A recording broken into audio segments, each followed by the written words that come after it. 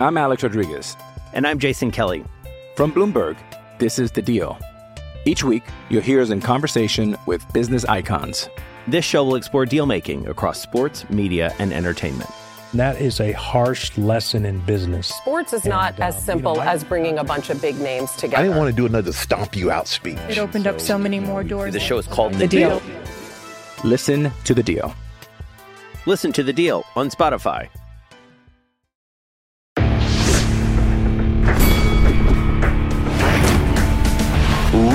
Reveille, donks. Look at us now, tip to tip.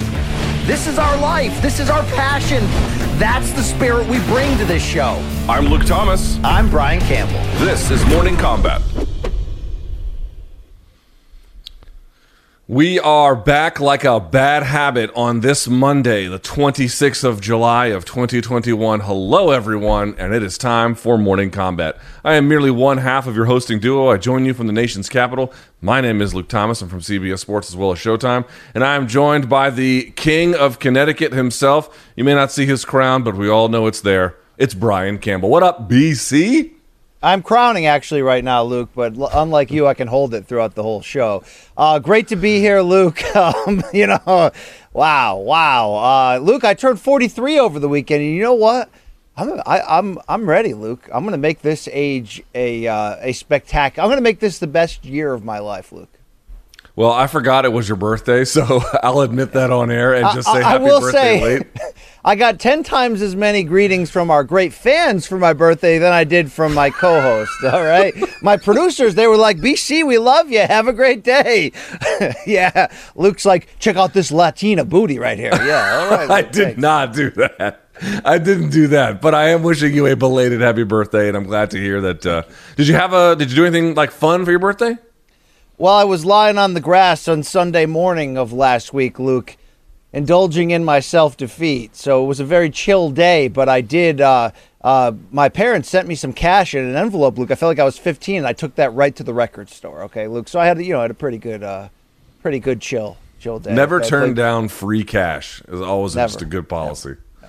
All right, well, we got a lot to get to today. We had a UFC event over the weekend. It felt like a pay-per-view. It wasn't, but it really had a pretty big footprint, which we're going to unpack from the main event to everything else that went down on the card. Plus, we had some ShowBox results. But BC, before we get to anything else, I just want to set this up here. We'll do the whole rigmarole about Showtime and how you can reach us and whatnot. But you and I, how long ago was this? February, I think? We recorded a resume review, did we not? Do you want to tell the folks how it's going to go? I don't think it was February. I think it was like last month. Maybe March? Anyway, do you want to set it up or do you want me to set it up? Luke, it was like late May, early June, bro. It was not like it was not February, okay, bro? All right. Seriously. I mean, I can't remember anymore what I did last week. How much less 2 washed months are ago. you right now? Super. But in any event, we did it, and it's the longest one we've ever done, but it's probably the best one we've ever done for a couple of reasons, one of which is all the extra bells and whistles that get thrown into it. And plus, BC, we are not going to talk about it too much today, but this Saturday, Saturday, is going to be Bellator 263. We did a resume review for Patricio Pitbull in advance of that. I believe we have a clip. Micha, you ready to play that for the crowd? Ready to go? Hit him with the horns, Manij. Yeah, all right, let's hear it if we can. Let's see it.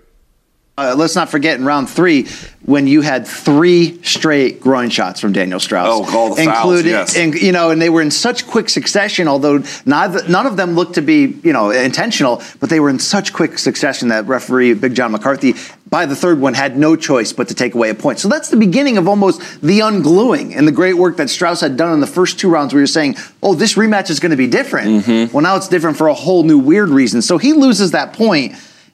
But they trade some throws. The wrestling was fairly even. That's right. There was a leg trip, almost like a judo trip by Strauss, in which Pitbull was almost he almost got dropped face first on the canvas and kind of spun rolled out of it. There were wild exchanges right there. I think in terms of momentum swings and the craziness, this actually might be my favorite of the 4 fights. And it's not the favorite to be the favorite because the third is definitely the best one. But this one's wild, and it wasn't an easy walkthrough. This two was also, to your point, like they would do these throws on each other. They had a bit of a tit for tat, these two. If one of them landed a big, let's say, cross on the other one, The other one wanted to get it back constantly. And of course, you see that in fights all the time, but you would see it especially with these two. These two always wanted to make sure that they were almost like two brothers. They wanted to make sure whatever you do to me, I'm going to do back to you. And you saw a little bit of that, although not so much with the fouls. And what we also don't want to forget about is the momentum surge from Strauss in round 4 before the mistake that would cost him. He lined up Pitbull with a 1-2, and that left cross dropped Pitbull. Now, that was a surprising turn of events because despite the style difference, Strauss was more of the boxer coming in, the longer guy. He could match him on the ground, but he hadn't been hurting Pitbull. There you have it. That's a great piece of business right there. And I not only pat ourselves on the back for what is a fantastic 80 minutes of television, but you said it so perfectly, Luke. The history of Pitbull, Patricio, is the history of Bellator. So going back on his incredible journey to get to this point, pound for pound king in Bellator, 2-division champion, biggest fight in promotional history. It's a heck of a journey. So I do encourage everyone to come on board with us here. That'll be out tomorrow, so be on the lookout for there. Now, BC, as everyone knows, you should like the video at this point if you haven't already done it. Subscribe if you haven't already done it. Tell a friend about the show if you haven't already done it. And if you want to send us, by the way, you can see all of our various social media channels there. MK, the Morning Combat name is the same everywhere, YouTube, Instagram, Twitter. If you want to send us any fan submissions or dead wrongs, morningcombat@gmail.com is the place to reach the show. And if you'd like to try Showtime, which, by the way, you're going to need to watch Saturday's fights, BC, you got to go to Showtime.com. You can get a 30-day free trial. If you like it, you can keep it. If not, you can go do something else. Sorry, what were you going to say? I was going to say that, we want to wake up where you are, folks, okay? We won't do anything at all, right? Just slide right in, like it, tell a friend, subscribe. You play a role in this, okay? It's not just Damian putting the MK on his skin, all right? It's guys like Tony Ballgame who's out there driving a truck somewhere in the world where they drive on the right side of the road saying, I can't wait for MK to save me from this workday. We're all in this together. So why don't you do your part? Like, subscribe, tell some folks, because, where we have the ability to go together, no other show does. No other.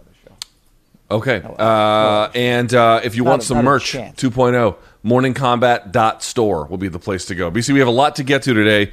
So without further ado, let's get this party started. Topic number 1, everybody. TJ Dillashaw versus Corey Sandhagen took place on Saturday night, and it was Dillashaw who walked away with a very narrow split decision victory, but he got it just the same. Now, BC, we have a lot to unpack about this bout, but let's start with the obvious. First question, 2-parter. Number 1, how did you score it? And number 2, why did you score it the way that you did? Yes, Luke. 3 rounds to 2, TJ Dillashaw. But look, I know a lot of people saying, oh, BC, you love the guy. Well, look, here's the deal. It comes down to the 5th round. This was a freaking great fight. It was as advertised, and it was a great effort from both. More on that in a second. But that 5th round, Luke, was almost like, a sample size of judging this entire fight. Did you prefer Sandhagen's cleaner, more efficient strikes, or did you prefer the cage generalship of Dillashaw, who in such veteran-savvy ways knew when to take the fight to the ground, knew when to even force the standing clinch in key moments to sort of regain momentum? Now, it's not lost on me that there's a bit of controversy within that. Look, there's a bit of controversy on the judging on this card as a whole, but it's not, MMA isn't the same as boxing in theory, where you judge things like defense and ring generalship and making the other person fight your fight. It can be, Luke, but in MMA, we much, much more score damage. So if you're scoring on damage alone, dude, again, it comes down to that fifth round and whoever you liked, and I got no issue with anybody picking Sandhagen. But Luke, the announcers picked up on something that I thought was key, a trend. It was almost like old school judging in this fight. There was a couple of fights where we all think they got key parts wrong. And by the way, the third judge that scored the 4th round here for Dillashaw and not the 5th round, they fucked that up too. Okay, no question about it. But what the announcing team picked up on, Luke, was that the judges in general were almost scoring on the old system, scoring on if you control the fight even without landing a ton of damage, but you're wrestling or you're controlling it on your terms, that's good enough. And I think, Did Sandhagen do enough? That's something that could be itching at him that he's going to have to think about for a long time. But it really comes down to what you preferred in that 5th round.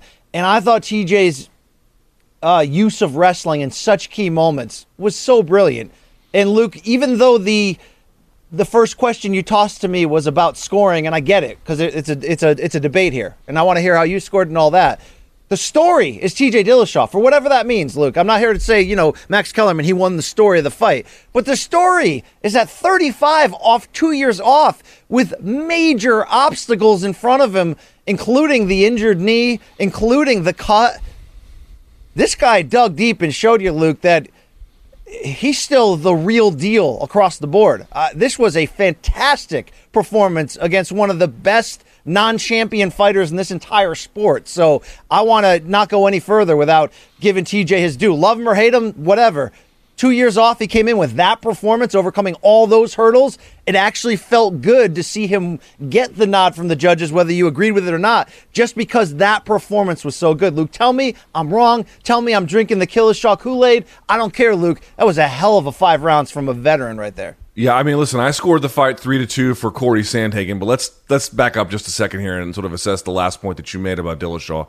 I think you better walk away, anybody who watched this fight, with a healthy amount of respect for what TJ Dillashaw did. First of all, his cardio didn't seem to suffer at all. Now, obviously, that doesn't mean that we can ignore that he broke the rules previously, but it does sort of say like what benefit was conferred. They tested all of his old samples for whatever that is worth. It's probably not a great screen, but it's something. He passed that with flying colors for what we know. And then again here, from a performance standpoint, all of the hurdles he faced were the kinds of stuff that anyone would face. Injuries in the fight itself, and obviously a very difficult opponent to overcome.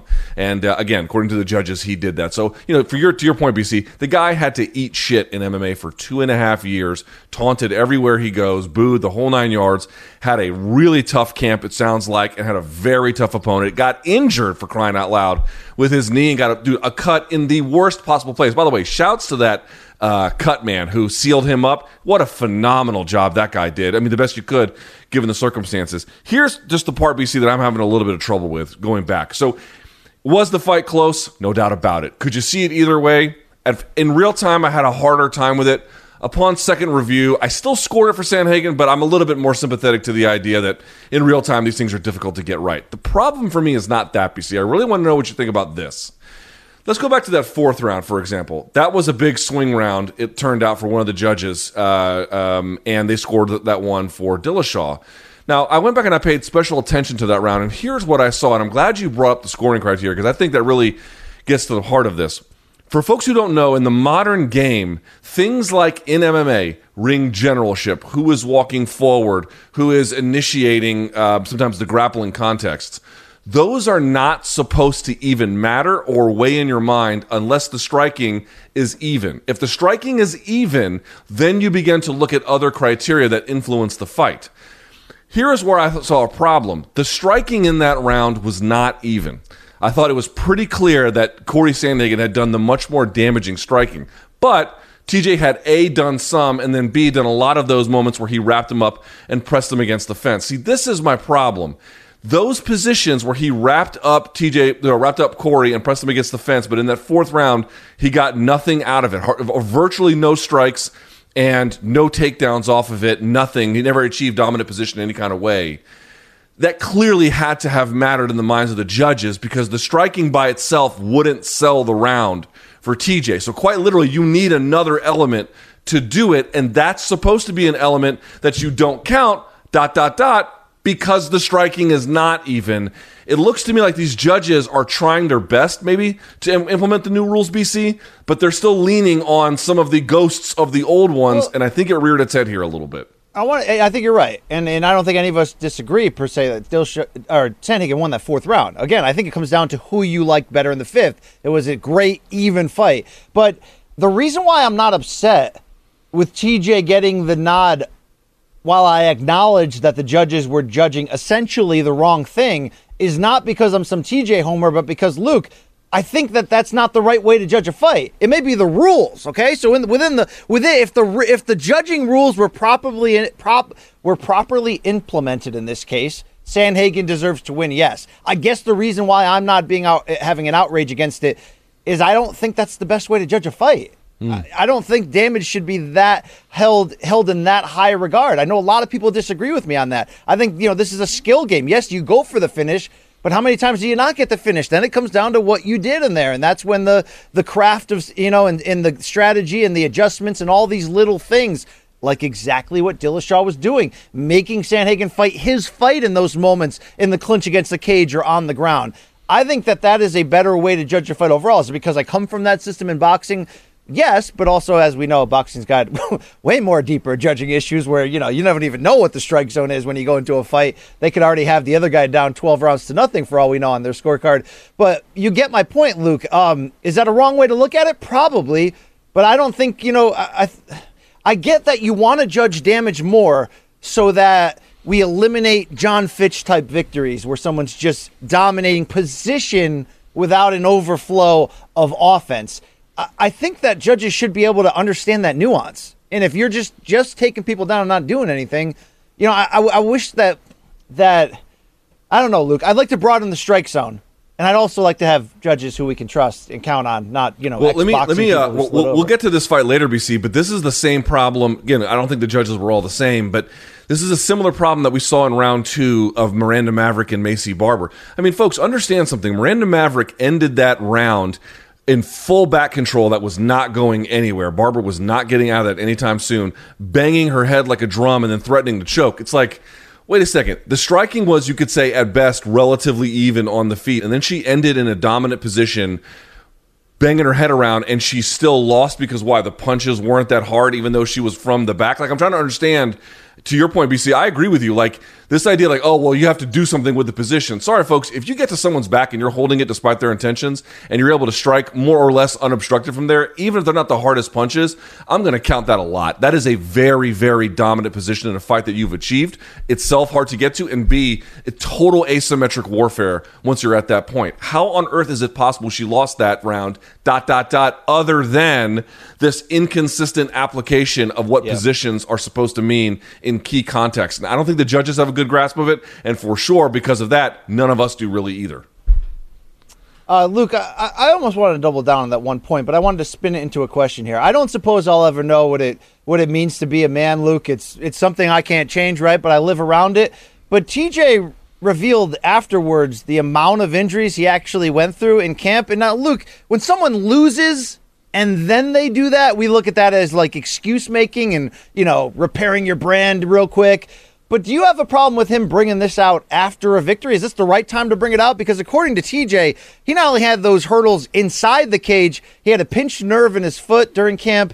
He tore his MCL on his right knee ahead of time, and he also re-injured one of the shoulders that he had surgically repaired. That just, of course, adds on to this narrative of damn, this former champion's tough as balls, and he's still elite at 35 and all that. But do you buy all this? Do you think a winning fighter should just pile on to their own narrative here, or should we support this? Yeah, I mean, I actually think, related to the McGregor conversation, this should be pretty informative to people. It's like, one, you can see just how routine this is. Literally, every week somebody has this going into a fight. And sometimes they win and sometimes they lose. But again, that's just kind of sort of, especially if you're like a main event fighter, where pulling out is a lot more ruinous to both the promotion and your potential career. Like, there's a lot more pressure to sort of go through with it, so to speak. You can just see this is just an occupational hurdle. It doesn't make it fair, and it definitely, BC, doesn't make it easy. For sure, I think you got to look at what TJ Dillashaw did and be extremely impressed by it. I think even Corey Sandhagen probably is. But at the same time, dude, that's just the game. The game is, you don't walk in there healthy every time. You walk in there like a used car. You just hope it runs and makes it from point A to point B, all right, Luke, let me ask you a couple more questions about this, BC, because I want to talk about take the wheel on Mondays. Go for it. So I want to ask about Sandhagen here a little bit. Now, you scored the fight for Dillashaw, which I think is, I don't agree, but I think it's fair. Okay, with that out of the way, your stock on Corey Sandhagen, up or down, about the same? Where are you? I have to go about the same. It was a great performance out of him, in which, again, you could have a great argument that he won. I do feel like, Luke, I don't know, it's tough. It's two super elites going at it, right? So, and it was as close as we thought it would be in the end, and we're talking about a disputed decision. I don't say his stock went up, though. I say his stock, he was who I thought he was coming in, because I feel like he's got to be kicking himself, Luke, with this loss because of how close it was and because, again, of some of the judging theories. But at the end of the day, you can't, if you're a fighter and a competitor, you're not relying on judging theories. You're relying on, the three, 2 of the 3 said I didn't do enough to have won this, so I got to figure out why. I would have liked to see a little bit more out of it, Luke, a little bit busier, leaving a little bit more lack of doubt in his volume of striking in that regard. Outside of that, Luke, fantastic performance that he arguably, was on the wrong end of a disputed one he should have. So it's hard to take too much away. He'll be back. I thought it was interesting, his post-fight interview that he gave with Megan O'Leary, where he said he basically made Sean Shelby deliver like a pinky promise that he would still be 1 fight away from the title despite this loss because of how contested it was. I didn't necessarily like that, or that he's putting that out there and sort of like clinging to it, but at the same time, you get it. This, his 2 losses in this elite run for him, whereas, one was almost a fluke, even though obviously it counts against Sterling, and that's why Algio went on to the title shot and he didn't.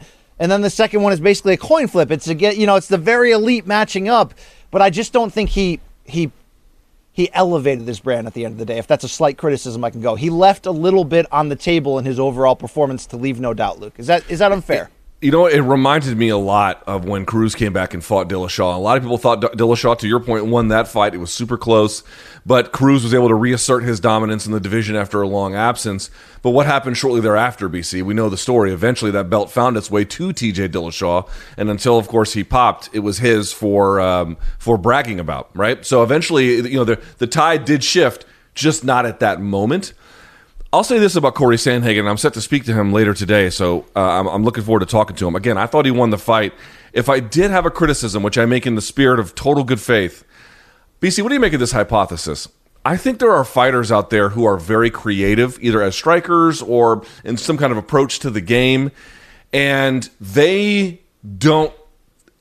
take some of the things that they do in the expression of that creativity, if it doesn't cost them too much, to not be that big a deal, whereas it doesn't match up with what we consider to be best practices. For example, wrapping up with TJ over and over, throwing the spinning stuff, and then going kind of to guard or trying to spin underneath for a leg. It's like the real MMA meta would have been, maybe you could try for 1 sub. If that doesn't work, you need to roll to your feet immediately and defend the takedown in a more traditional way.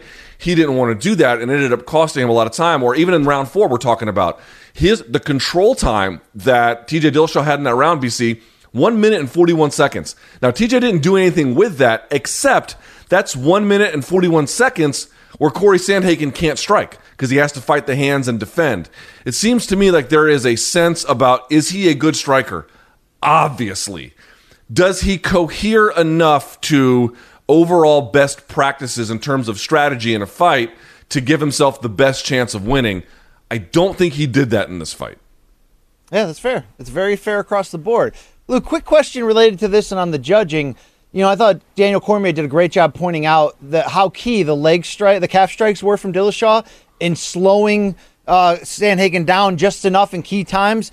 Do you think our eyes as journalists, educated fans, have adjusted enough to realize we understand the calf kicking game when the damage ensues, right? When you see the opponent now limping and completely compromised. But short of that, are our eyes trained to really see the value? It's sort of like body shots in boxing. Sometimes we can undervalue them while we're watching because you don't see the full effect of them until later in the fight when the person's gassed and slowing down and more, and less mobile. Is it that same way with calf kicks, you think, where maybe some people that didn't think TJ had won weren't fully taking into the account because a slick jab, especially when you're snapping a guy's head back, is much more in your face that someone's having huge success. But the fighters have a great job of biting down and no-selling the calf kicks, even though they're adding up, Luke. Yeah, so I mean, I would have a couple of responses. You're right, like getting hit with a jab and getting your head popped back, and that's sort of another weakness of Corey Sandhagen right now, which is, his takedown defense heading into this fight was 30%, not because that's the best representation of his takedown defense, but because he just kind of gives into the position and then it's like, I'll creatively work my guard from here, even though he doesn't need to, and it's probably not in his best interest. Similarly, he gets hit a lot, actually, and I think probably he can incorporate more defense. But I think what he says is, it doesn't hurt me, so why do I have to care? Well, because that demonstrative motion of your head getting popped back, it really resonates with the judges. And so here's where I'm at on leg kicks, BC. I actually disagree slightly with Cormier. I do think it's true that there were pronounced moments in a couple of rounds where the leg kicks were adding up such that they were Corey couldn't get his game going. To the extent that that matters, I'll count them, and certainly numerically, I will not forget about them, especially if the game is close and you had a bunch of those. Like, dude, Adesanya wins on leg kicks a lot because sometimes he can make the game so neutral. That's the only dividing factor.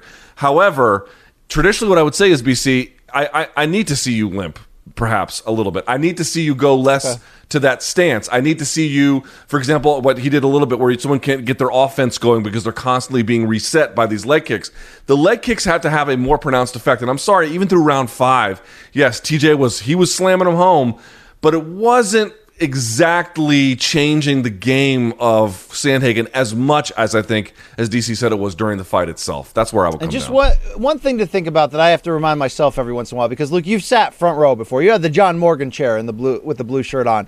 And you know, Luke, when you're sitting that close at boxing or MMA, it is a different experience than watching the TV angles at home. And the biggest thing that you get, and there's certain things you miss, by the way, sitting that close as well, but the biggest thing you gain is the impact of the strike. So let's not forget that if a judge is sitting that close and watching somebody get calf kicked and hearing the pops and all that, that may, just like when what looks like simple jabs on TV sometimes are really, landing with power that you can only really gauge in person. So I was just trying to keep that, Luke, in the back of my mind, that sometimes is a big part of these close fights that go the other direction because of things they've seen that maybe didn't translate through the TV. I don't think that explains Barber Maverick necessarily, but it's something to remember.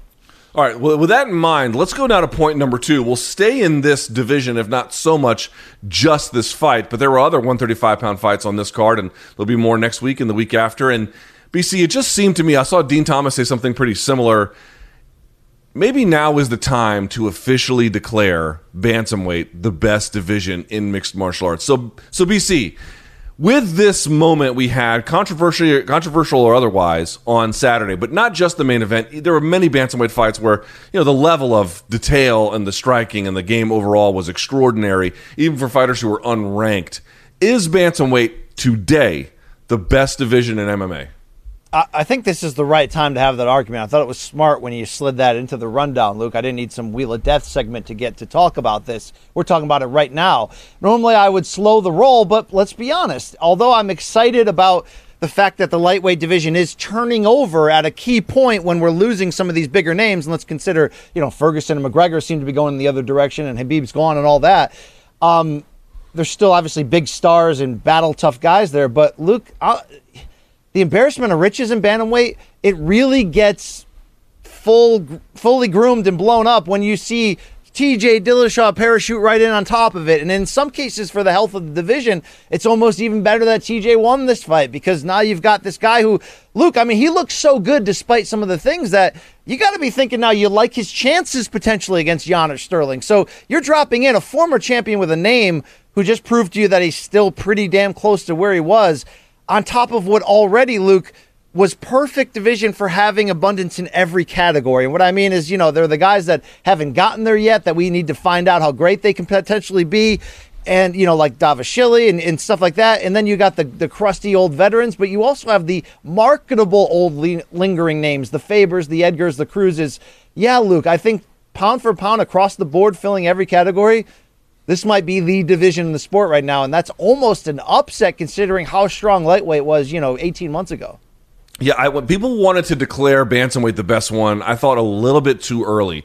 Back when Cruz was coming back and Dillashaw after he had beaten Barrow, and you had Garbrandt on the come up, and you had some other ones too. Like Sterling was obviously there as a prospect, and whatnot. You can go down the list. And I thought it was close. I thought it was very close. And it wasn't close, and it still is not that close in terms of box office potential. You just see a lot more, obviously, with Conor McGregor, but other ones, too, at 155 pounds. In that sense, there's still a division. But we're talking about the best one as it relates to skill and the best fights and whatnot. It turns out that I think now the tide has turned a little bit. I think you can make a case for me, even like the top, 13 through 15 of lightweight is still quite good. We're talking Brad Riddell, Arman Tsarukyan, and Thiago Moises. That's pretty good relative to Marlon Vera, Kyler Phillips, and Cody Stamann at bantamweight. But the thing for me, BC, is not just are they comparable divisions in terms of what they offer from 15 to 1 and then the champion, but from 16 to 30, from 31 to 45, all the way through. Your top 50 at bantamweight are going to be, to me, probably a lot more exciting and a lot more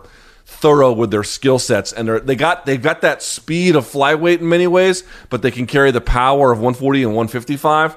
I think what you finally have here is this old generation, but TJ Dillashaw is 35, coming back now, melding with this new generation through the ranks past the point of 15, 16 to 30, and so completely excellent fighters all the way up and down.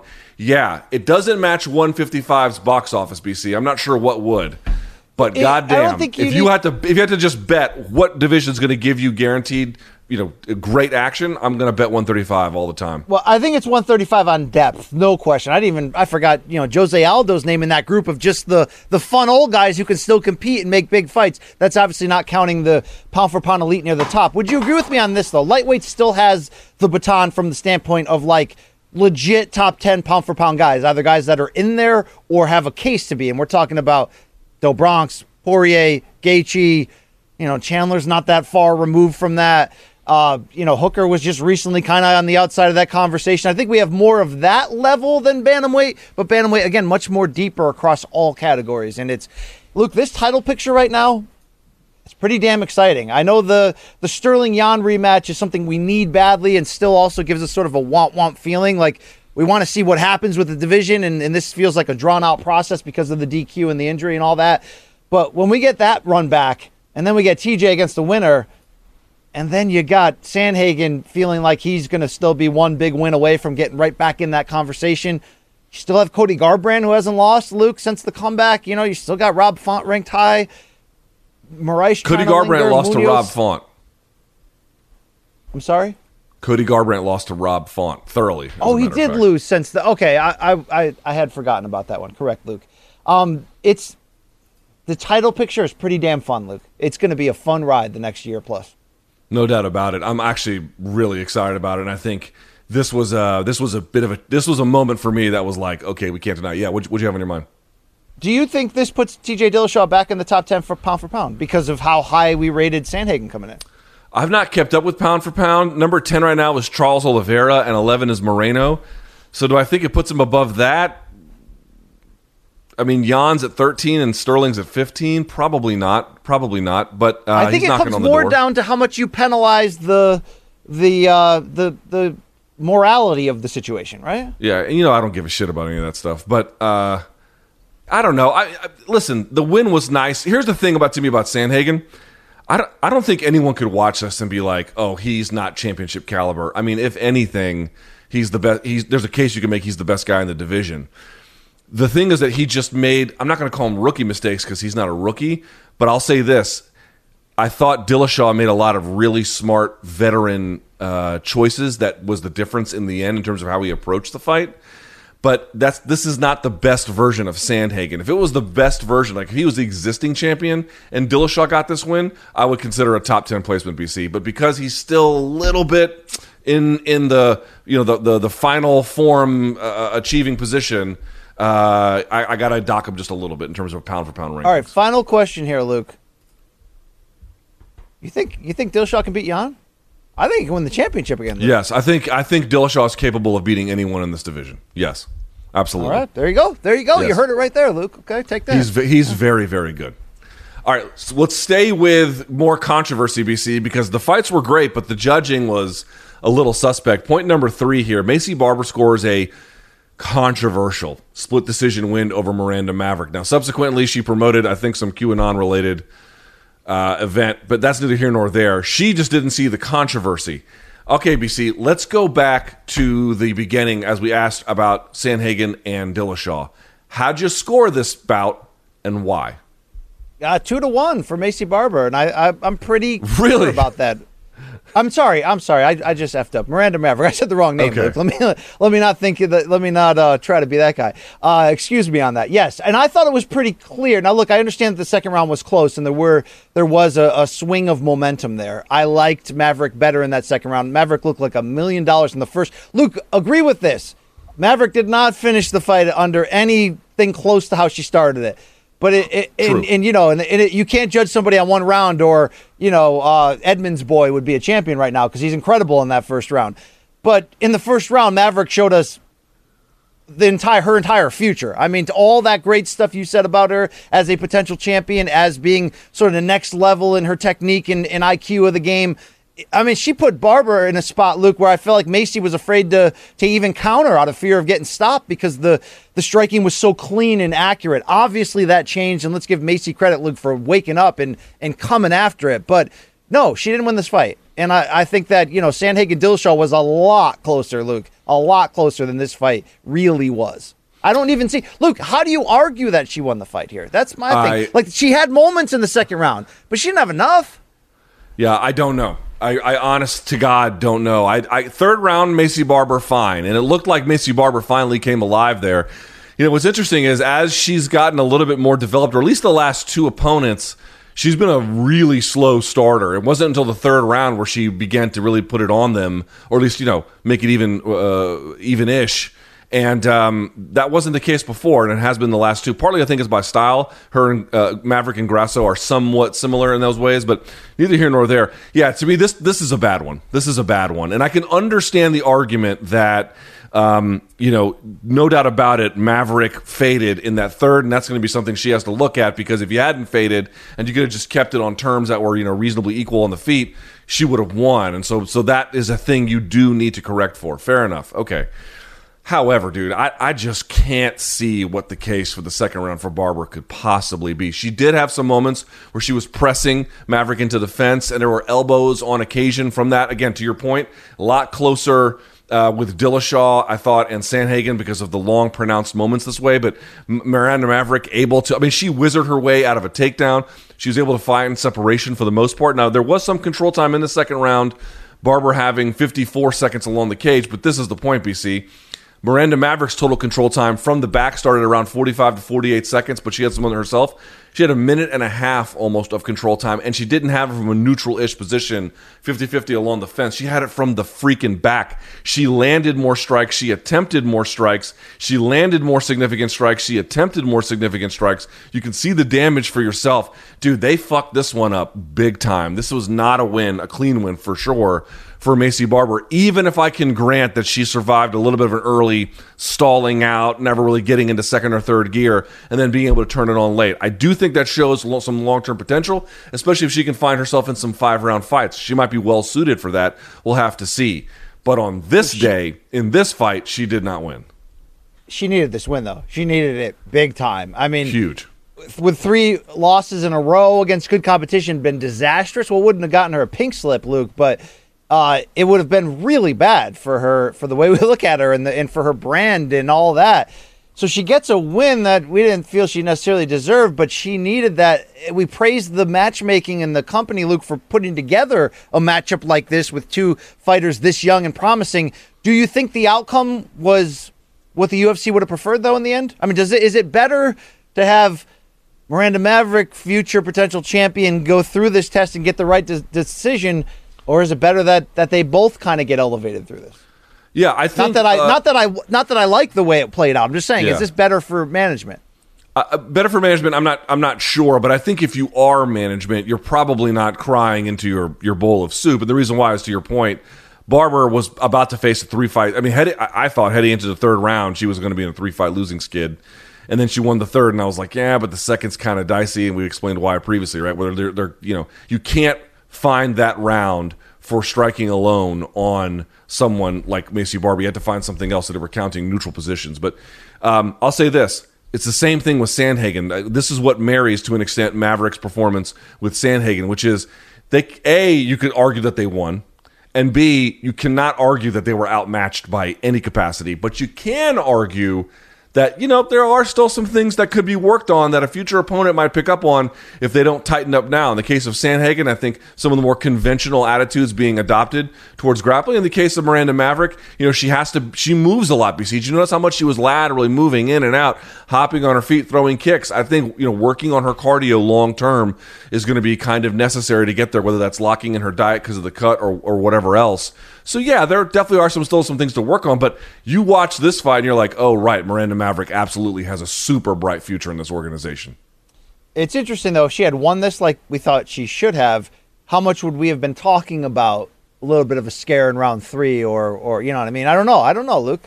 you just, I thought very soberly put out there that it was a performance we thought she won, yet there's still some things to work on. I wonder if we would have glossed over that, Luke, if she had gotten the win.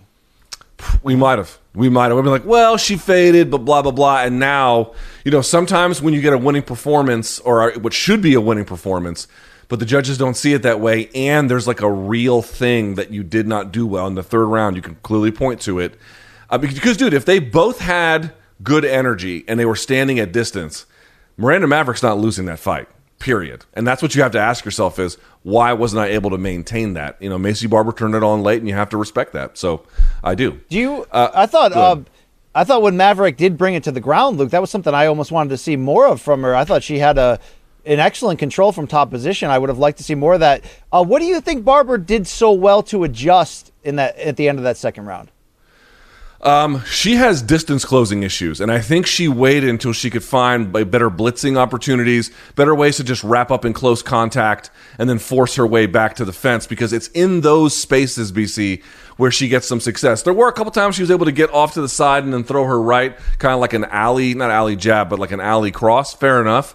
But there wasn't a whole lot of that. It didn't exactly get a hold of it. What really got Macy Barber, looks to me, gets her opponents to trot. Either she's backing them up or she's the one moving. And she has very good cardio. I'll give her credit. She actually has really, really good cardio, and she spends it pretty wisely too. Like, she goes harder in positions where she's a lot stronger rather than sort of maintaining a pace equally in every place. And I don't think Miranda could keep pace with that over time. So skill for skill, yes, I think Miranda Maverick is a lot better. But you know this, dude. I've seen it painted on the walls of countless MMA gyms. Fatigue makes cowards of men, and certainly Maverick's not a coward, but it begins to fuck with your decision-making when you're tired about what kind of output you're willing to spend. Unless you're a special kind of caveman. And, Luke, I like how you use the term spending your stamina. I still love that there's people like Puna Soriano who will go all in on the first hand every single time, Luke, and just come back from being, cardiovascularly broke to coming back and putting it on a guy, and a minute later, guy's fun to watch, Luke. Didn't go his way there in that prelim main event, but guy's fun as shit to watch. Soriano's amazing. Imagine going to see Soriano at the blackjack table. It must just be every time, hit me. Hit me. Hit me. You know what I mean? Sure, you have 20. Yeah, yes. I too like to live dangerously. Yes. All gas, no brakes. You gotta love it. All right, let's go to here. We have point number 4. BC. We stay with this card again. This card was, even losing the co-main event that it did so late, was still pretty spectacular. BC. We stay in the bantamweight division for the men. This is what I'm talking about. And in the case of these two gentlemen, they're not even ranked, and they put on a performance like this. Adrian Yanez, he got his face jabbed off in the first round and then came back and stopped Randy Costa with strikes in the second. BC, I know you know how I felt about it. It was an unbelievable fight, super fun. I'm sure you feel the same. But my question to you is, what is the upside for Yanez after a very difficult first round, but a spectacular rally in the second? Huge, Luke, and because he has that fighting spirit, he has that. Like, that was a beautiful win under that regard. Because you remember what I talked about last week? I was like, Luke, and I was speaking more commercially. Good-looking guy, talks good. I said Randy Costa kind of has like some upward potential star, like some star potential there. And you were like talking more about his ability. Like he's flashy, he's good, but I got some questions. It turned out to be exactly that, Luke. Because in the first round, he looked like an absolute.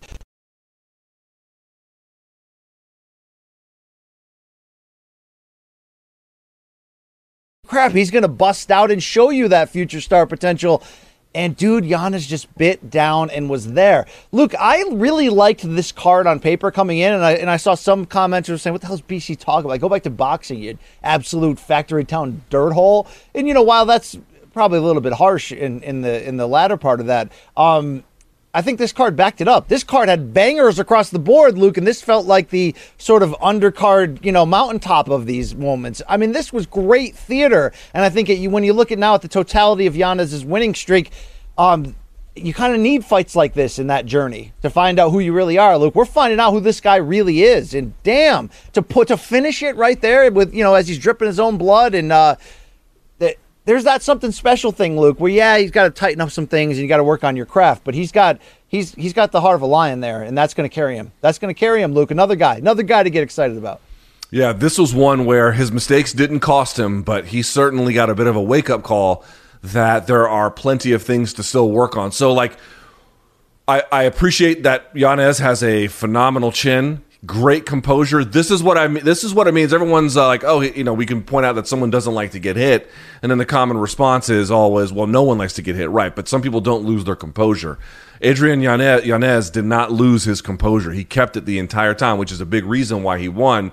Now, Costa has some learning lessons here, too, because I think he just, everything was working. And so as a consequence, he just went all gas, no brakes himself and didn't have enough for the second round. On top of that, I think Yanez made some adjustments about his range. Once he got Costa backed up and he was able to shorten the punches, he was smothering Costa's reach, and then he could get on the inside, and the beautiful finish where he could go touch, touch, and then rip to the body, touch, touch, touch, and then whatever else he wanted to do. It's such a great tactic. And what it causes you to do is you're changing not just the power of your strikes by going soft, soft, soft, and then hard, but the tempo as well, and then they don't get the location because they're being blinded by covering up. Dude, that's like expert level shit right there. That is very, very good.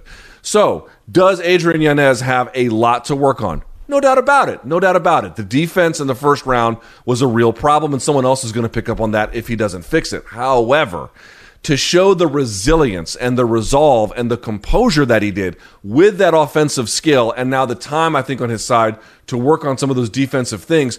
Offense always comes first. Well, generally comes first with strikers. Defense a little bit second. It didn't cost him the WBC, and he got to flex some of the things he does right. This was, I'll say this, a very valuable moment and opportunity he took advantage of here for Yanez.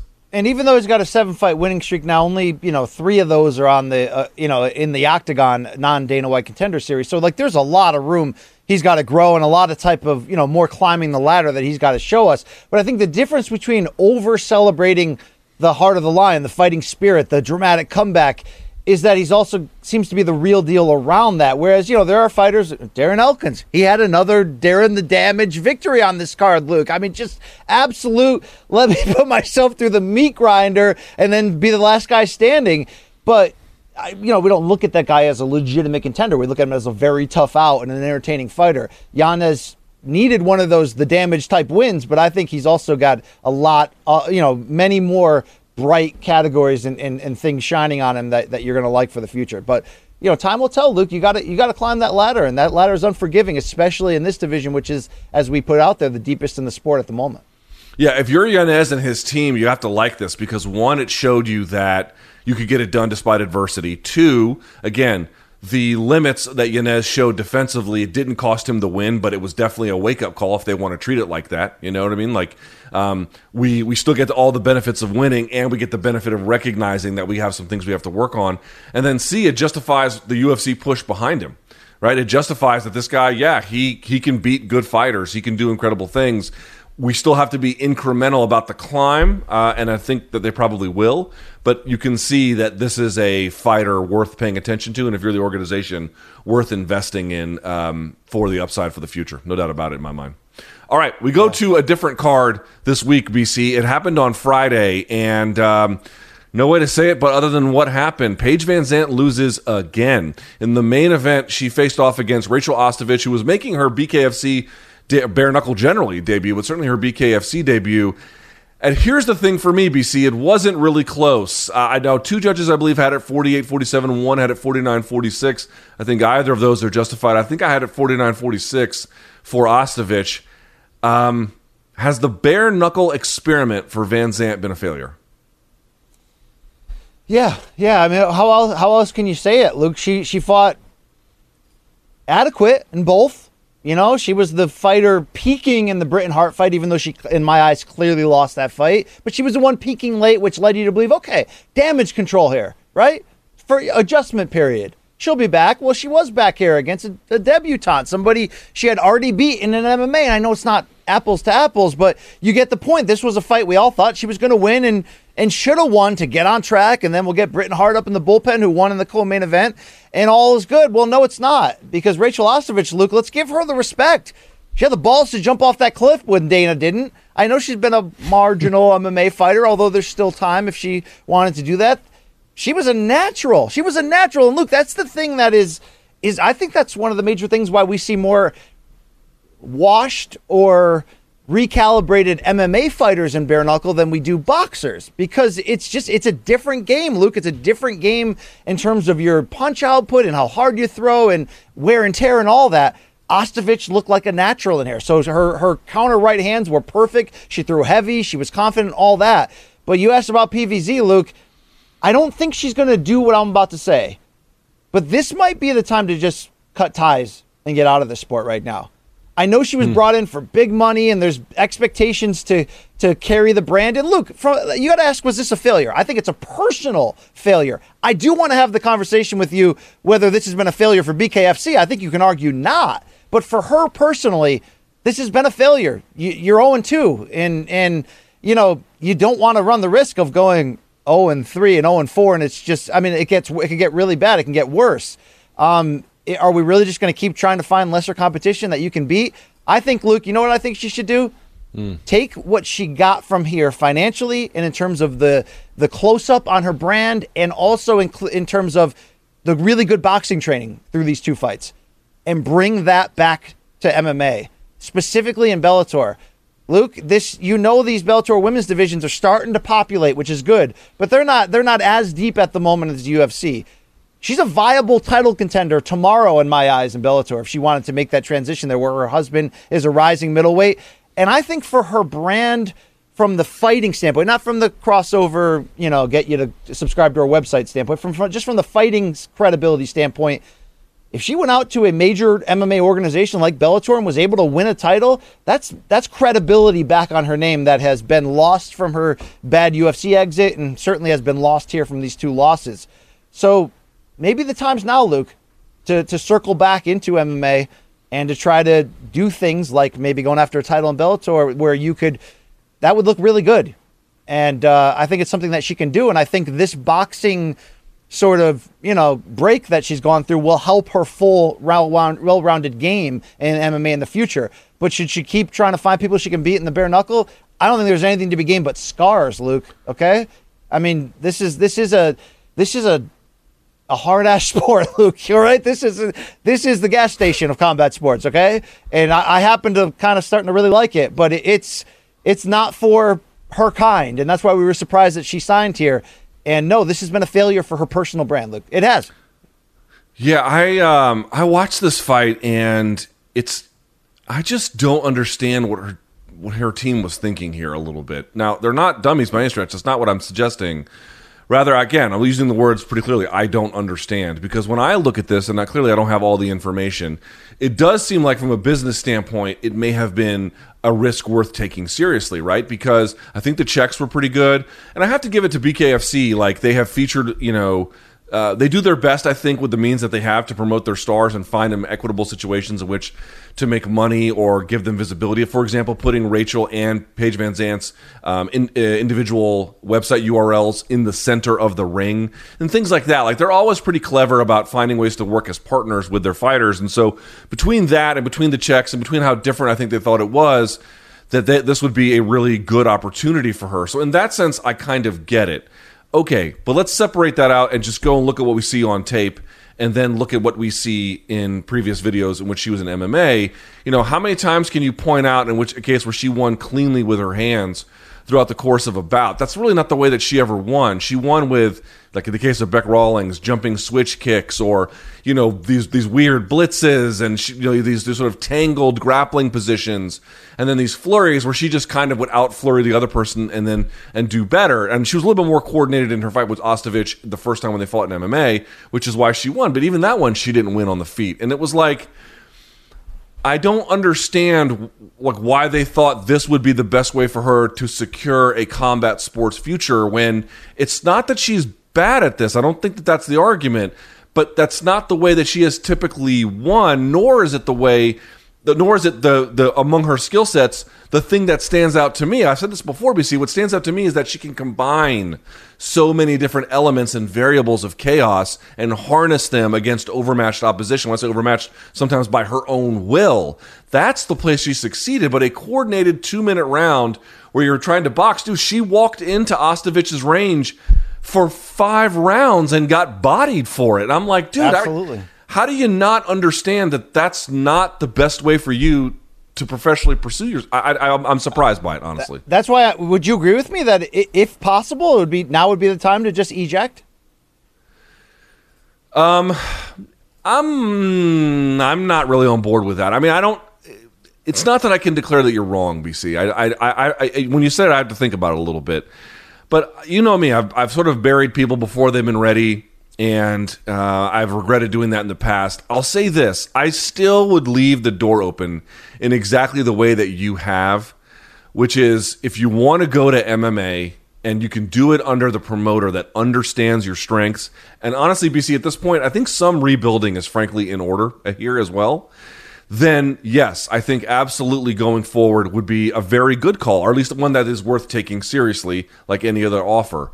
But continued bare knuckle, I don't think is a good idea. Or boxing, or kickboxing would maybe be a little bit better, but what big fights are there? I honestly feel like if you want to stay in combat sports, do the thing you're good at, which is bring in a storm and make it rain on these folks. And then when they can't figure out how to stay, I'm a tortured metaphor here, but you get the idea. The flurries, the blitzes, the chaos.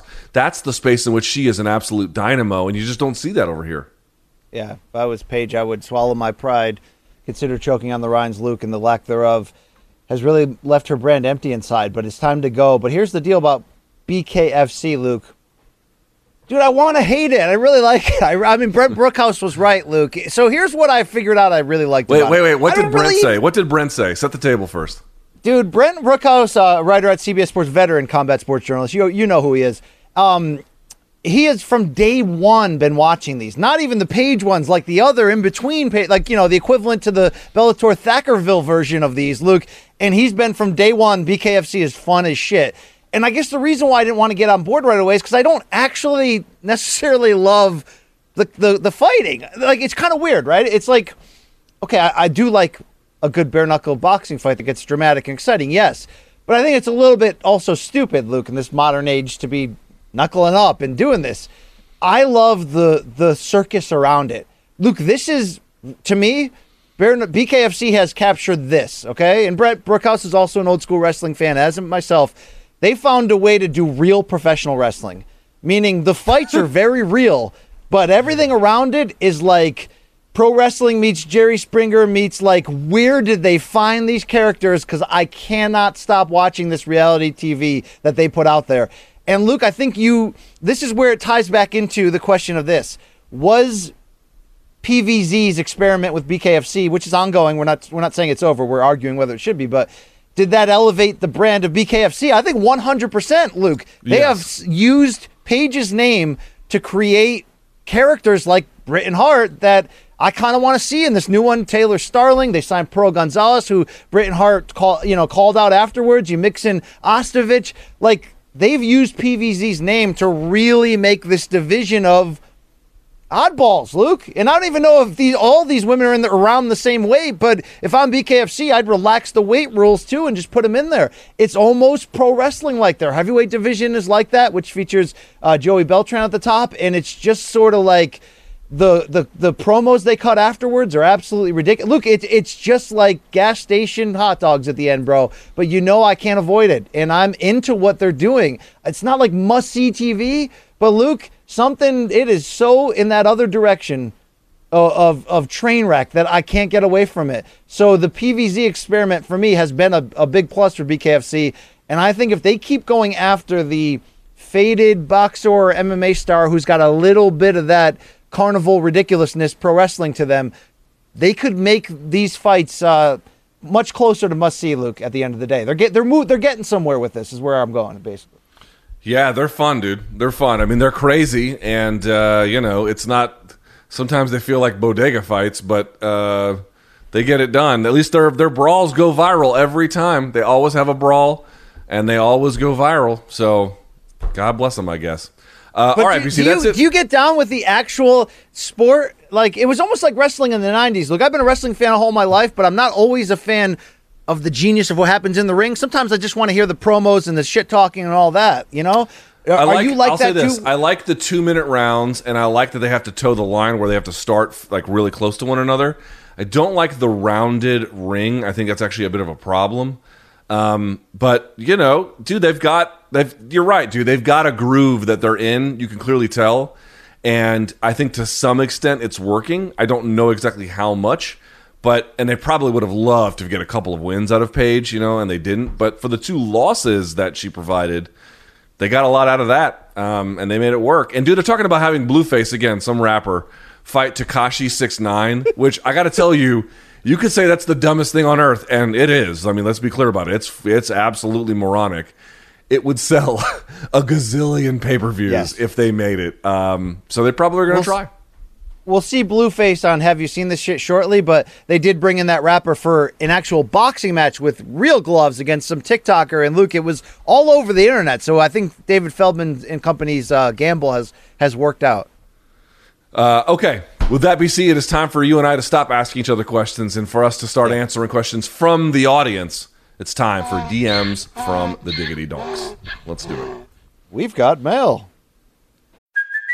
Hey, it's Kaylee Cuoco for Priceline. Ready to go to your happy place for a happy price? Well, why didn't you say so? Just download the Priceline app right now and save up to 60% on hotels. So whether it's Cousin Kevin's Kazoo Concert in Kansas City, go Kevin, or Becky's Bachelorette Bash in Bermuda, you never have to miss a trip ever again. So download the Priceline app today. Your savings are waiting.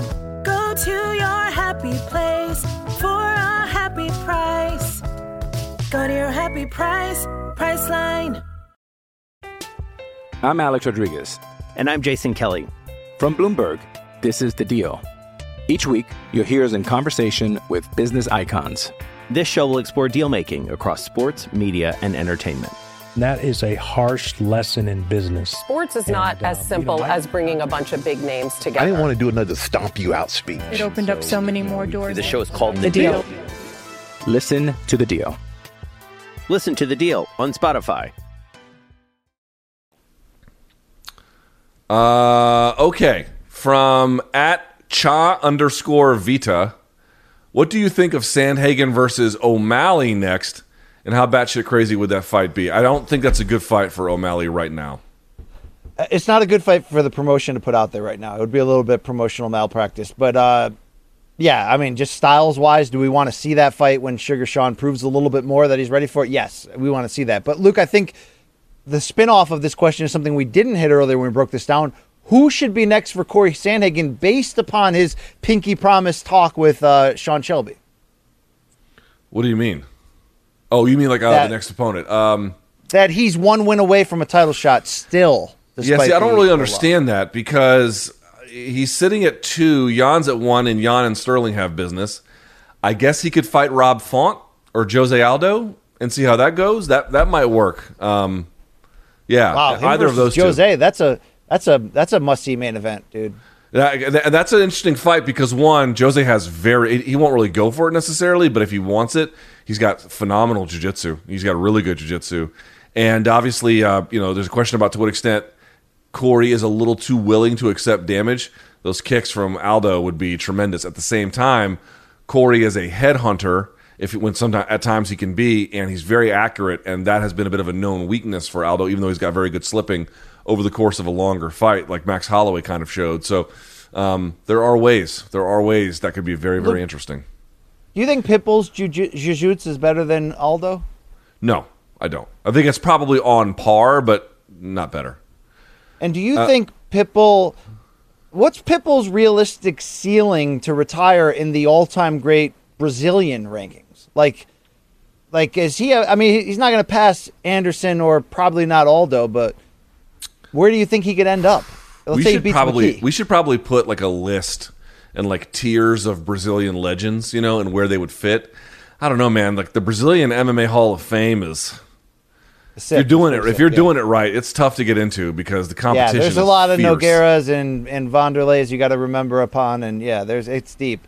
And I remember a time when Baron Barao was number 1 pound for pound. I remember those times, Luke. For sure. TJ did take that away from us. Yes, he did. Yeah, you did. All right. From @Carlos Sparks with a Z, X and a Z. Do you think anyone in the UFC/Bellator will take Eddie Bravo up on the $2,000 challenge? Do you know what he's talking about? I do. I have no idea.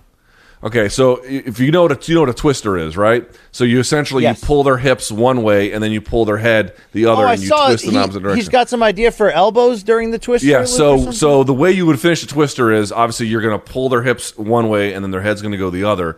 And when you do, you come around the crown of the head and then you crank it the opposite direction of the hips and the spine so that the spine gets twisted, right?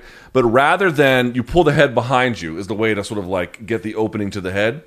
But rather, BC, than going for the head to then grab around the crown and then turn it, instead you put your arm through on the same side and then you go elbow unobstructed to the ribs until you get them to stop, or a TKO, or you can even do it to the face to a degree. And he's saying anyone who wins that way, he's going to give them $2,000. Do you think anyone in those organizations will? Because what they said was regional MMA doesn't count. So you can't do it at bumfuck FC. It's got to be a high-level-ish organization. What do you think? Yeah, I'm into this, Luke. I want to know what we're going to name it afterwards. Will we name it after Eddie Bravo? We should. Yeah, I don't know what it's called, though. Instead of the Twister, it'd be like the Twister Ground and Pound. I don't know. The Lightning? I don't know what the fuck they want to call that. But how about I actually the conspiracy theory? Yeah. I actually feel like someone will do it. Because MMA is crazy, it'll just take some time. Yes. It'll just take some time. All right, from Ben Schnetzer, who is verified.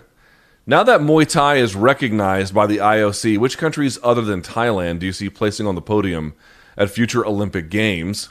To what extent do you think Olympic status will boost the profile popularity of traditional Muay Thai in the U.S.? I don't know. Taekwondo's in the Olympics, and ain't nobody fucking beating down their doors to go train. So there's that. I'll say this. Obviously, the Dutch are probably going to field some pretty strong competitors. The U.S. will probably have some as well. Brazil, I suspect, will have a strong tradition. I don't know about places like Japan. Obviously, they have good kickboxing there, but I don't know what the rules would be for that and how much they could adapt. But some of the traditional powerhouses, BC, Russia. I'm looking Russia will have probably good Laos strikers as a potential sleeper, Luke. Burma. Burma. Yeah, I've been scouting Myanmar lately. They're Do you know who? I don't know how to pronounce his last name, so I'm going to get it wrong. Do you know who? He calls himself King. I think it's pronounced Leduc, Luduc, Leduc. On social media? Yeah. Yeah, I know. I'm aware of that person. Yes. He's a striker, but he fights in Lithe Way, which is like they allow headbutts, and so you'll see him sparring and fighting, and then landing the headbutt. They wouldn't allow that in the Olympics, but he's an intriguing dude. His career has been interesting. I scour the world to find out who puts the bang in Bangladesh, if you know what I mean. You know what I mean? I'm all up on this. You ever been to Bangladesh? All right. From Glow Lou. I don't know who the fuck that would be. Luke, who told you to put this 2005 My Chemical Romance beanie on? Let's see it. Oh, is this from the picture yesterday? Yeah, dude. I mean, can I look like a bigger piece of shit? Those are from our engagement pics. Look, that when you and I did that photo shoot with our MK staff, they're like, actually, guys, if you you guys wouldn't actually mind kissing during this, it could make these photos a lot better. I mean, the only reason this didn't turn into, I don't even want to say that. I'll just say this. Yes, I needed an adult chaperone during this photo shoot, and I was very uncomfortable, and I obviously looked like the biggest fucking doofus. I mean, could I look, I'm like the kind of asshole that steals people's mailboxes and fucking prank calls pizza places. I mean, I just look like an obvious loser. I look like I own a lawn care business, Luke, right? Yeah, and it's not doing too well. Like you're underwater at the same time, Yeah. We only work 4 months a year. What do you want from us? It's not. Yeah, I'm the guy who's like, hey, why don't you want to come over and swim in my above ground pool? Oh, I don't know, because you're a fucking creep. Look at this. I got candy for your kids. Yeah. Okay. Listen, Coach Sandusky, get the hell away from us. Yeah. All right. From at Sasquatch Toys. When will BC get producer credits for his interviews and documentaries? Well, I don't know, BC. Should you get production credit for the documentaries? I mean, they're calling my Dillashaw interview from last week the best of the year, Luke. So I should probably get something. But no, they don't give me shit, Luke. Okay, Jake, our fantastic. By the way, people, Doc 4, it's just about done, Luke. You and I have seen like the final cut on this. It's ready. It's the first one since the first one that I thought was amusing. But Luke, I'm not into that shit like you are. You're big into like people giving you credit and taking notice. Like, dude, what? You know what I mean? Like, whatever, bro. Right, here's the thing, Luke. Here's the thing. People know when they watch the show, they know why they're watching it, Luke. You know what I'm saying? Yep. All right. Well, with that in mind, it's time for us to watch elder abuse and fat girls get hit with shovels. Those things happen here, Luke, each week. Have you seen this shit? It's like 20 minutes of fat chicks stepping on rakes. We scour the globe, Luke. Highs and lows, good and bad, all that stuff. Combat sports and beyond. And we start at BKFC 19 in Tampa, Luke. Blueface the rapper outboxes some TikToker, but Luke, things got heated afterwards as promoter David Feldman had to step in between. Luke, we got a brawl. Folks, we're on national television right here. Yes. Gentlemen. Wow, that guy leaped the top rope pretty nimbly. That was great. Yeah, this is like UFC 229 out of nowhere, Luke. Love it. That's what. Listen, if you go to a region, this is not regional, this is national or international, I guess, but it's also got regional MMA and boxing feels. If you go to an event like that and there's not a brawl, you didn't get your money's worth. Yeah, can I have my money back, please? Yes. Yeah. All right, that's great. I don't even know how this started or why, Luke. I just enjoyed the craziness. And the dude with the pink suit just watching it. Oh, yeah. We mentioned Rachel Ostovich defeated Paige Van Zandt by decision in the main event. Luke, we talked about those counter right hands. Here's a nice little gif, if you will, of the kind of shots she was landing all night, buckling PVZ big time, Luke. That punch, I think, was in the 4th round. That was the best punch she landed the whole fight. I mean, she got – this is what I mean. She would walk into range behind her jab, but she wouldn't set it up. There'd be no feints, and then Ostovich would just time it right over the top every time. It was crazy, but that was the best version of it. Boom. Would you want to? I'll say this: what's your PVZ's got a chin? She got a chin. She's tough as shit. There's no question about it. What's your BKFC dream match right now? Is it Britton Hart against Ostovich? Who are you picking here, Luke? Who's coming out of this? Yeah, I can't say I've put a lot of thought into it.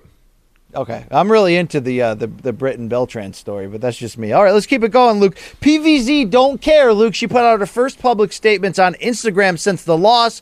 It included multiple pictures of her flipping off the camera, a long speech about how she doesn't care. But, Luke, what I want to focus on, look at the hands, bro. This shit's brutal. Brutal as shit, Luke. Get out while you can, please. Yeah, that can't be good for long-term arthritis. I mean, this sport will cut your face up pretty quick too. Get out. You made money. It's better for head trauma to not take punches with gloves, in theory. But it's like your hands are going to be a fucking disaster when it's all over because they're not meant to punch either. And I don't clown what she put out there. It's a statement that's very like, I don't care. I'm going to come back. And look, she'll bounce back. There's no question she'll bounce back, Luke.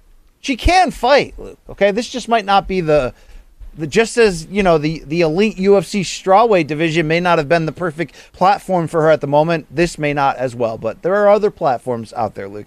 Keeping it going, boxing from the UK, heavyweight Joe Joyce had an interesting scrap with Carlos Takam, Luke. Takam rocked Joyce early, but in round 6, the slow, big punch in Joyce put the veteran away, Luke, becoming the mandatory opponent for the winner of Alexander Usyk, Anthony Joshua. So, Joe, the Juggernaut Joyce, Luke, former Olympian. We've seen him. He beat Daniel Dubois in that all-England prospect fight. We know Joyce is a lot older, Luke. Do you think he's got any heavyweight title hope here or just too slow? I mean, he is slow as shit, Luke. Yeah, he can punch, but, yeah, no.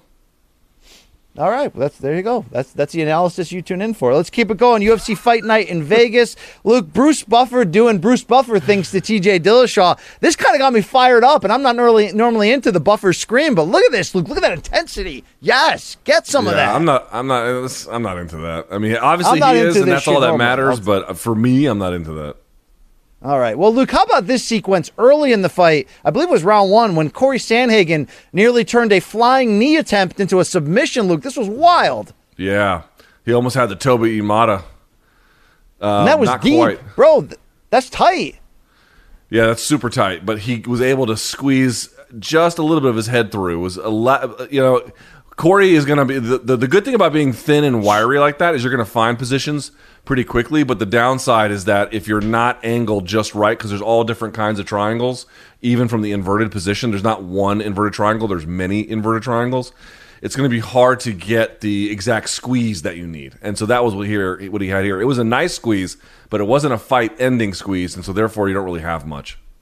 He almost choked him out with his own taint, Luke. That got pretty gross there. Let's keep it going. Puna Soriano, I mentioned in that prelim main event, went to war with Brendan Allen and came up empty. But this sequence was fantastic to close the round, Luke. Yeah, Brendan Allen's legit. Luke, they're just swinging for grand slams every punch. This is great. Yeah. Oh, Jesus. Yeah. All right. Luke, speaking of ground and pound, Sarge Eubanks came in the best shape of her life, said she put all the vices of old away and is now ready to become a complete fighter. She was in there against a almost like a crash dummy named Elise Reed. It wasn't close, and she destroyed Reed's right eye. But Luke, are you impressed that Sarge may have leveled up a bit here? She may have one chance left to show us how good she can be here. Yeah, you know what? I'm frankly not even surprised by it. She had remember she started out of the DC area over at Team Lloyd Irvin in pure jiu-jitsu, and she was a force to be reckoned with, even then. And then when she made her way to MMA, I don't think the transition was quite as smooth as I had anticipated it being. But, how many times does that happen between grapplers, and MMA fighters where they're trying to transition? Sometimes they get it fast, sometimes they don't. So maybe she wasn't the quickest study in that sense, given what the prowess that she had showed in pure jiu-jitsu. But I think now you're beginning to see all the pieces come together. Yeah, you're right, dude. She looked awesome. She has phenomenal ground control when she wants it. She's got hammers, too. So I'm curious to see how far she can take it. I want to see how far, because I love it when people, whether it's fighting or whether it's anyone in any job, Luke, I'm sure you've been this spot too, where it's like you get a certain level of success and then you have that realization that I got to level up my game full time across the board to compete at this level. You know what I mean? I got to bring it. And I think that's what she realized after a few losses there and a few weight cut issues where it's I got to be better every second of every day to try to maximize this. And Luke, when you figure that out, you're ready. You're ready, Luke. Okay? You're ready to go train with Yoda at the Dagobah system. Let's do it. Damn right. All right, let's keep it rolling here. Brandon Moreno stopped by Camp Canelo Alvarez in San Diego and took some pics. Champ and Champ, two stars of Mexico there, Luke. That's Oscar Valdez on the left of that picture. Also Andy Ruiz Jr. along with Canelo. Fun group here, Luke. Brandon Moreno fits right in boxing. People love him in the boxing side. Dude, good for him, man. And you know what? Any kind of training he gets with those guys, it's only going to be good for him. So, absolutely. He's really great to see. The poster. He's like the ideal poster boy first UFC Mexican champion. People love the shit out of him. I mean, Chavez Sr. loves this guy, Luke. That's badass. Yeah, good for him, man. Really, really hard earned. And, the stamp of Canelo's approval probably is not easy to get, and he's got it. So, I'm happy for everybody involved, including old Andy Reid, man. I want to see more from old Andy. I saw him lifting weights. He's starting to get swole. Did you just call him Andy Reid? I know they're the same size. At their fattest, they were pretty close, Luke. But yeah, all right, yeah. Is he the Mexican Andy Reid? Andy Ruiz? He is the Mexican Andy Reid, yeah. All right. Let's keep it rolling. Skate or die time, Luke. This is where white people get injured. Check out this Olympic skateboarding botch, Luke. Yikes. Wow. Bro, I went halfway around the world to get a vasectomy. Bah! Oh, my God. 3 needles. Damn. I mean, this is in the Olympics, Luke. This is great. Oh, Isn't wow. this what Joe Rogan was talking about? Shots. This is what Joe Rogan was talking about when he mentioned the BME Pain Olympics. That's what you got here. Wow. That's a sore grundle after that, Luke. I'll tell you that. All right. Let's take the skateboarding out into the road, Luke. Road racing here. Oh, God. Watch out. Watch out. Watch out. Oh, my God. What are we doing here? Luke, the thing is, Luke, I know my limits, dude. I don't ski. I don't roller skate, after 4th grade parties at Roller Magic in Waterbury, Connecticut. People that know, they know. Luke, I don't do that shit. I'll break an ankle, Luke. I'll twist. This is not worth it. I'm not getting into a road race on skates, okay? No. Get out. Bro, that was like a Tony Ferguson Granby roll, the guy, the homie who went flying here. What? Ah. All right, let's take the roller skates to the dinner delivery, Luke. This is an outdated concept for good reasons, Luke. You know what I mean? Would you like that on the rocks, or would you like to wear it? All right, no, I'll just have it in the can. That's great. Well, Okay, you know what? This is still better than my daughter projectile vomiting in the car on the weekend. So, you know. Did you get on the window and stuff? Just gross, right? Oh, dude, we had to. Luckily, we had to change her clothes for her. So I had to pull over on the middle of the highway in the middle of the city. And just to and my wife caught the puke and then had to chuck it out the door when I had to come around and open it. Been there. And then it was sprayed. Right. It was like, she was trying to swat a fly with her vomit or something. It was crazy. Luke, let's bring the skateboard to the city. This is why skateboarding gets a bad name, Luke. You got to be careful out here. I mean, come on. Innocent bystanders coming by in a Segway, you know what I mean? That's DC. That's DC. I know exactly where this is. This is the skate park by the Navy Archive. In Washington, Luke? This is Washington, D.C. This is right in front of you. This is Pennsylvania Avenue. And do people normally rent Segways in this area? Oh, yeah, totally. The Segways, you're not far from Union Station. So, like, right where you're looking at here, to your left would be the White House. To the right would be, like, where the Trump Hotel is. And there's all kinds of people who go through this area touring on Segways. Bob, see ya, bitch. Yikes. All right. Hey, Luke, I try to keep up with the trends. Ghost riding the whip was cool for a while. What do you call this, Luke?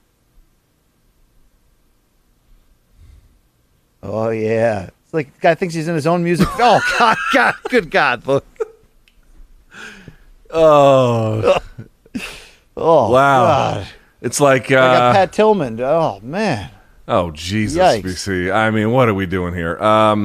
Yeah, you know what? We have a long history of those. I would say that this guy's car should be repossessed, but it actually looks like the car's getting some useful work, so let him keep it. God. I know we're not allowed to show deaths on Have you seen the shit? So hopefully that guy was okay after that Faces of Death circus act we showed that one time. All right, let's keep it going here, Luke. Get your flips on Route 66 here. Hey, is he white? Right. That's a backflip to hell, Luke. Speaking of backflips to dark places, let's keep the tape rolling. That's unfortunate. Oh, God, that's gotta hurt really bad, Luke. That's not good. All right. Let's bring the backflip to the subway. These are the people who tweet me and they're being like, "Dude, COVID is a hoax." Yeah. Wow. This guy tweeted me. This guy tweeted me to say vaccines don't work. Yeah, that's full frontal right there. Wow. All right, let's bring it over to the bleacher. Somebody's got to nail one of these backflips, Luke, and we're going to end up with Scorpion King tryouts again. This is not good. Oh God. Yikes. This guy tweeted me to say that the CDC numbers were fake. Wow. All right, enough of that, Luke. Let's bring it out. Let's show a proper diesel man out here, Luke. I've seen shotgun and beers. I've never seen biting it open with your own teeth, Luke. You into this type of destruction? Well, this is only a real man whose dentist probably is very rich, but if he goes to the dentist at all, but that's a real man for sure. Yeah, let's see if Ronnie Deutsch can do that. He can show up on this show again if he can pull that off. All right, speaking of drunk people, Luke, sometimes when you had enough inside the bar, and there's only one way to get you out of there, Luke. I mean, what are we doing here? Only it gets crazier, Luke, okay? Let me get a little of that on the way out. What is that? I need to go to this place with this giant man being carted out on a dolly.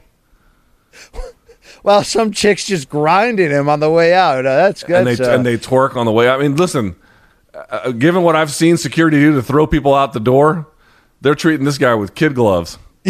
Are they literally rolling him out the door? He went out doing what he loved, at least, Luke. All right, yeah, all right. Let's keep it going here, Luke. You ever seen a drunk couple in Vegas, Luke, get into a little bit of a spat? This is great shit. Look, this is out in the front of the hotel. This is Sir, can you stand up already here? Look, can his girlfriend help him out a little? Give a hand, maybe, rather than just ridicule him. I see fights like this in Vegas all the time. Yeah, we're not doing well here on being able to stand, Luke. Wow. I wonder how long they just stayed there. Hopefully forever. Just live there from now on. Never call your families again. Dude, are they on I was like, dude, are they on Bud Light or heroin? What is wrong with them? I think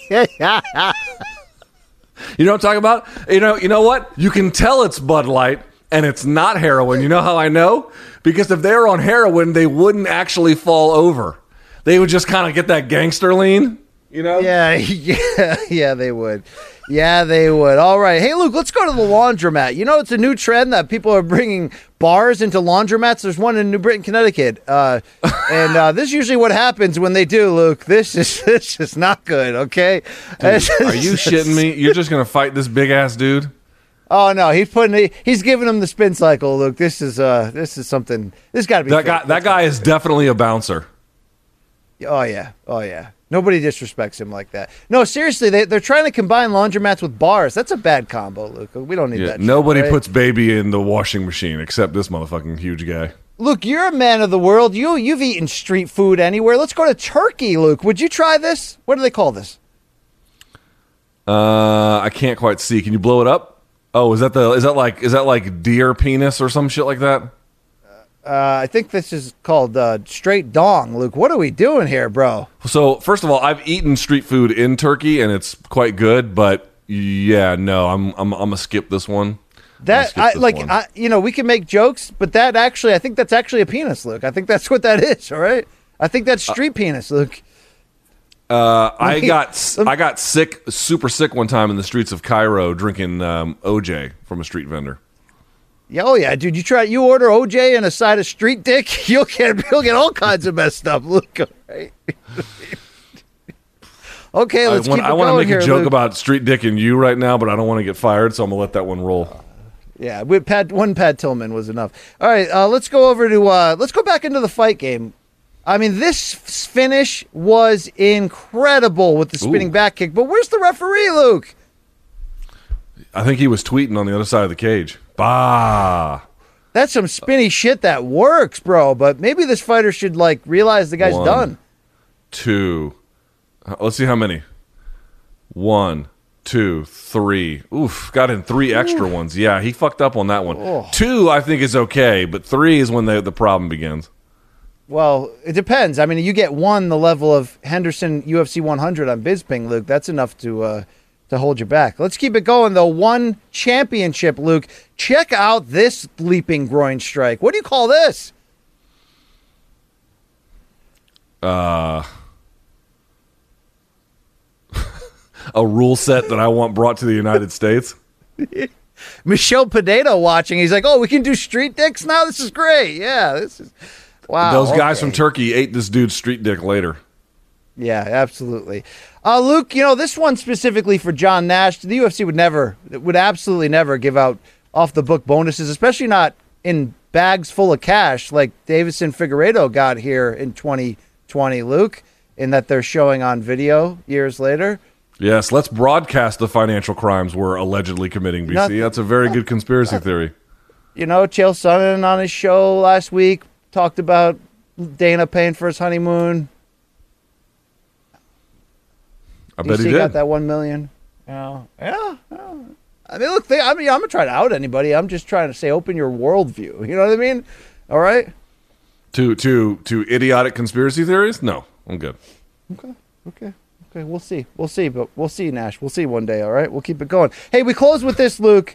Speaking of faces of death, I hope this guy was able to walk off. Oh, what is Jesus fucking? Oh my God, that is. Whew. Yeah, Luke. When I was little, my dad would never let me go on the rides at these regional fairs. Luke, now I know why. Okay, this is not. Oh yeah, this was a great. If you wonder, this is one of those moments where you watch this, BC, and you're like, wow, how flexible is the human spine? Right, that flexible as he ricochets off the bottom rung of this, flailing to the ground like wet garbage being tossed out of a car. Yeah. Small hand smells like cabbage. We got it, Luke. That is, wow. Yeah. BC, before we call it on a show, oh, you know what? Yeah, let's do it right now. Before we call it a show today, I want to remind you that no one's perfect. Even the best baseball players strike out with the bases loaded. The best golfers sometimes 3-putt with the tournament on the line. So, BC, if you feel like you come up short in the bedroom sometimes with your ED... Are you selling me a predatory loan right now? What's happening, Luke? It's perfectly okay. But if it's bothering you, there are options. You can go to GetRoman.com/combat. That's combat with a K, of course, right now. And you get $15 off your first month. With Roman, you can get a free online evaluation and ongoing care for ED, all from the comfort and privacy of your home. A U.S. licensed healthcare professional will work with you to find the best treatment plan. If medication is appropriate, it ships to you free, 2-day shipping. Whole process, straightforward, discreet. No one has to know about it. Getting started is simple. You go to GetRoman.com/combat and complete an online visit. Take care of your ED without leaving home. Complete an online visit today to connect with a doctor and take care of it. So there you go. Go GetRoman.com/combat. $15 off. Yeah, your wake first up, month of kids. treatment. We got the dreamer's disease, right? Age 43, they got you down on your knees. You're gonna need Roman, so just get it. We don't have to talk about it. You don't need to tell me that you got it. Just get it. All right. BC, You want to walk around with that BDE like you used to? Just get Roman. Just get that Roman. BC, it's time for odds and ends, good sir. Please go first for our odds and or ends. Yeah, I wanted to pat myself on the back for some great interviews lately that you can go to youtube.com/morning combat. Of course, you get our live show 3 days a week. But how about Luke interviewing Corey Sandhagen later today? How about me talking to Freddie Roach and others? One of those, Luke, was Damien the Donk, who, of course, Stockton's finest, put a tattoo of our brand on his body. Luke, we have a leftover clip from his interview, which is available on our YouTube channel right now, and I don't even know how, Luke, it is outperforming basically every boxing interview I've ever done. So shout out to Damien for that. But Damien the Donk has not only put our brand on his flesh, he has put out an open challenge to the other sluggers in this ballpark that is MK fandom. Let's go to the videotape. Why in the damn hell did you put MK's logos on your flesh? Well, I need to say something first, BC. Dickles and web screen. You're taking everything I work for, motherfuckers. You know who the #1 donk is? You know who the donk of the year is every year? Not some dorks making videos on the internet. I'm the true donk. Wow. Put some respect on Damien's name. They're coming after you, Web Scream, all right? Web Scream, you're going to have to, name one of your children MK, I think, to match this. But,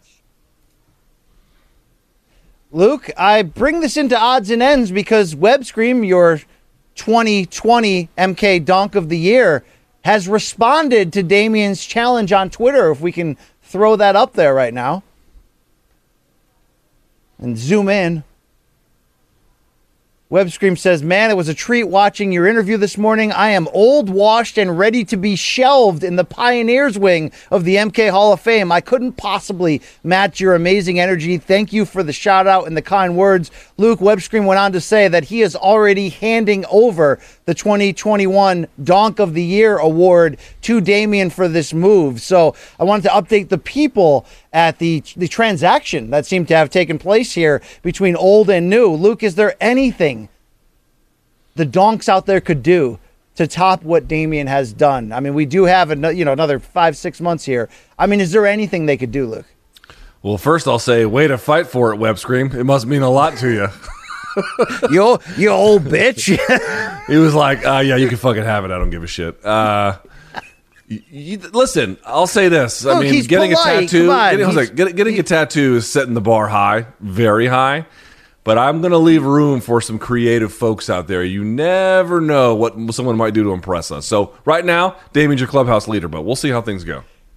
Manich jumps in, our producer, and says face tap. But look, I was just going to say, we got to put limits on this. I don't want to see MK spelled out in your fluids, and I don't want anybody to get a face tap on our regard, Luke. Okay, please.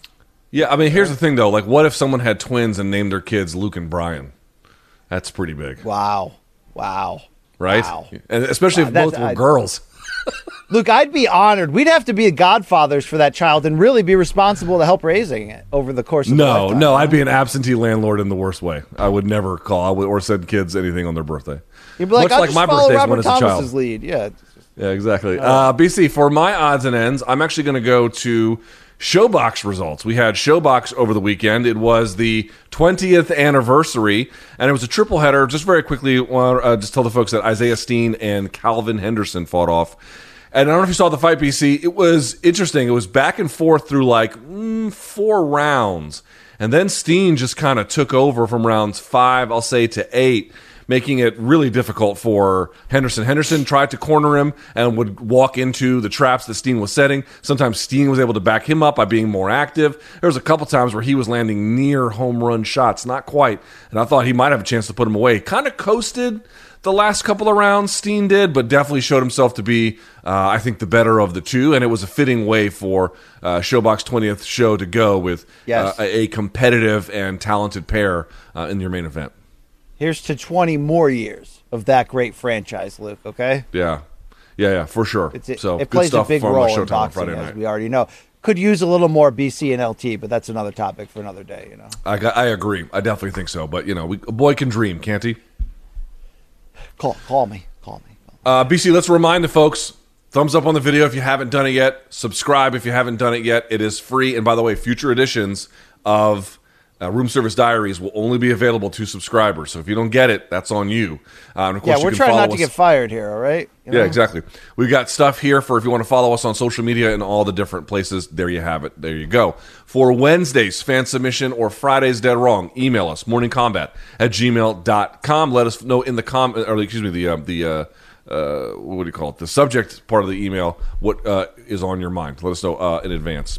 If you want to try Showtime, because by the way, starting on Wednesday, starting tomorrow when the resume review comes out, but basically anytime after right now, it's going to be a lot of Bellator 263 coverage. It's really, truly, you know, listen, we give Bellator a hard time when I feel like they deserve it, but you got to give them credit when they deserve it as well. This is a very good show, and they've even had injuries that have kind of damaged how good the show is by losing Magomedov versus Rafael Stotts.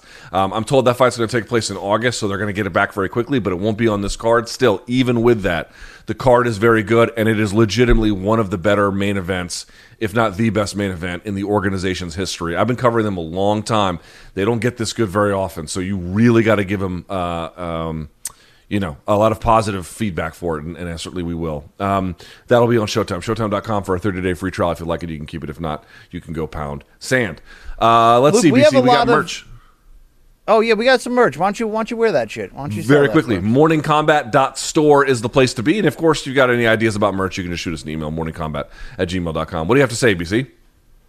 I was going to say, you know, we have a lot of pro wrestling fans that watch this, some of them famous as well, so shout out to those guys. But, Luke, do the rumors of Daniel Bryan and CM Punk going to AEW move you in the slightest, Luke? I don't even know who Daniel Bryan is. Okay. Is he good? All I'm saying is the revolution that, you know, I used to talk about, it's finally here, Luke. It's happening. Is he good? Is Daniel Bryan good?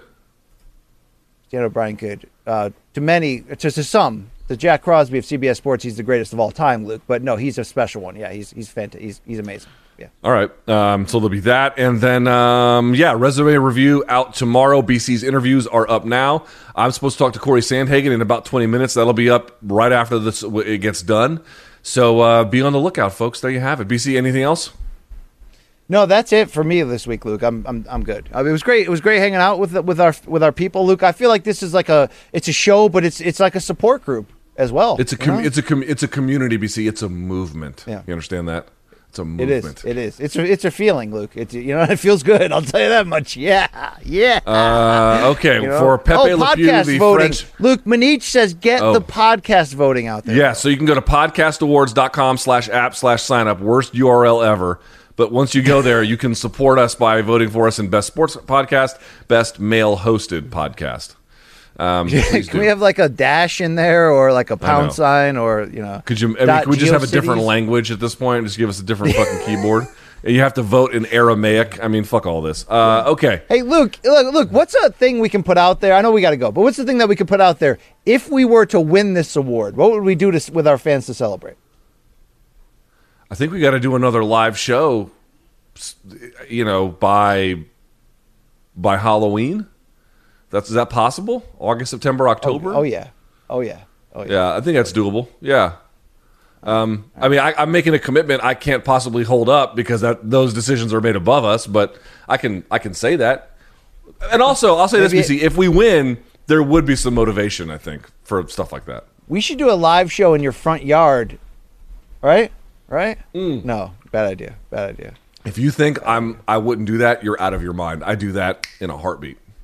Really? Invite donks to your front yard, have a workout / live show. Well, no. I'm not inviting a live audience. I'm inviting you. I imagine you and I at a desk, but like donks doing like prison style workouts all around us. Like, it's like a keg party too. We could do it, but it would have to be hand-picked donks. Like, I'm not just you'd have to move. You'd have to move it essentially the next day, Luke, or you're gonna really. Your family is, good luck with that, Luke. Okay, I mean, all right. Listen, we got to get out of here. So for CBS, Smolka, Showtime, and everybody else, that's Brian Campbell. I'm Luke Thomas. We'll see you guys on Wednesday. Resume review out tomorrow, and until then, may all of your gains be loyal.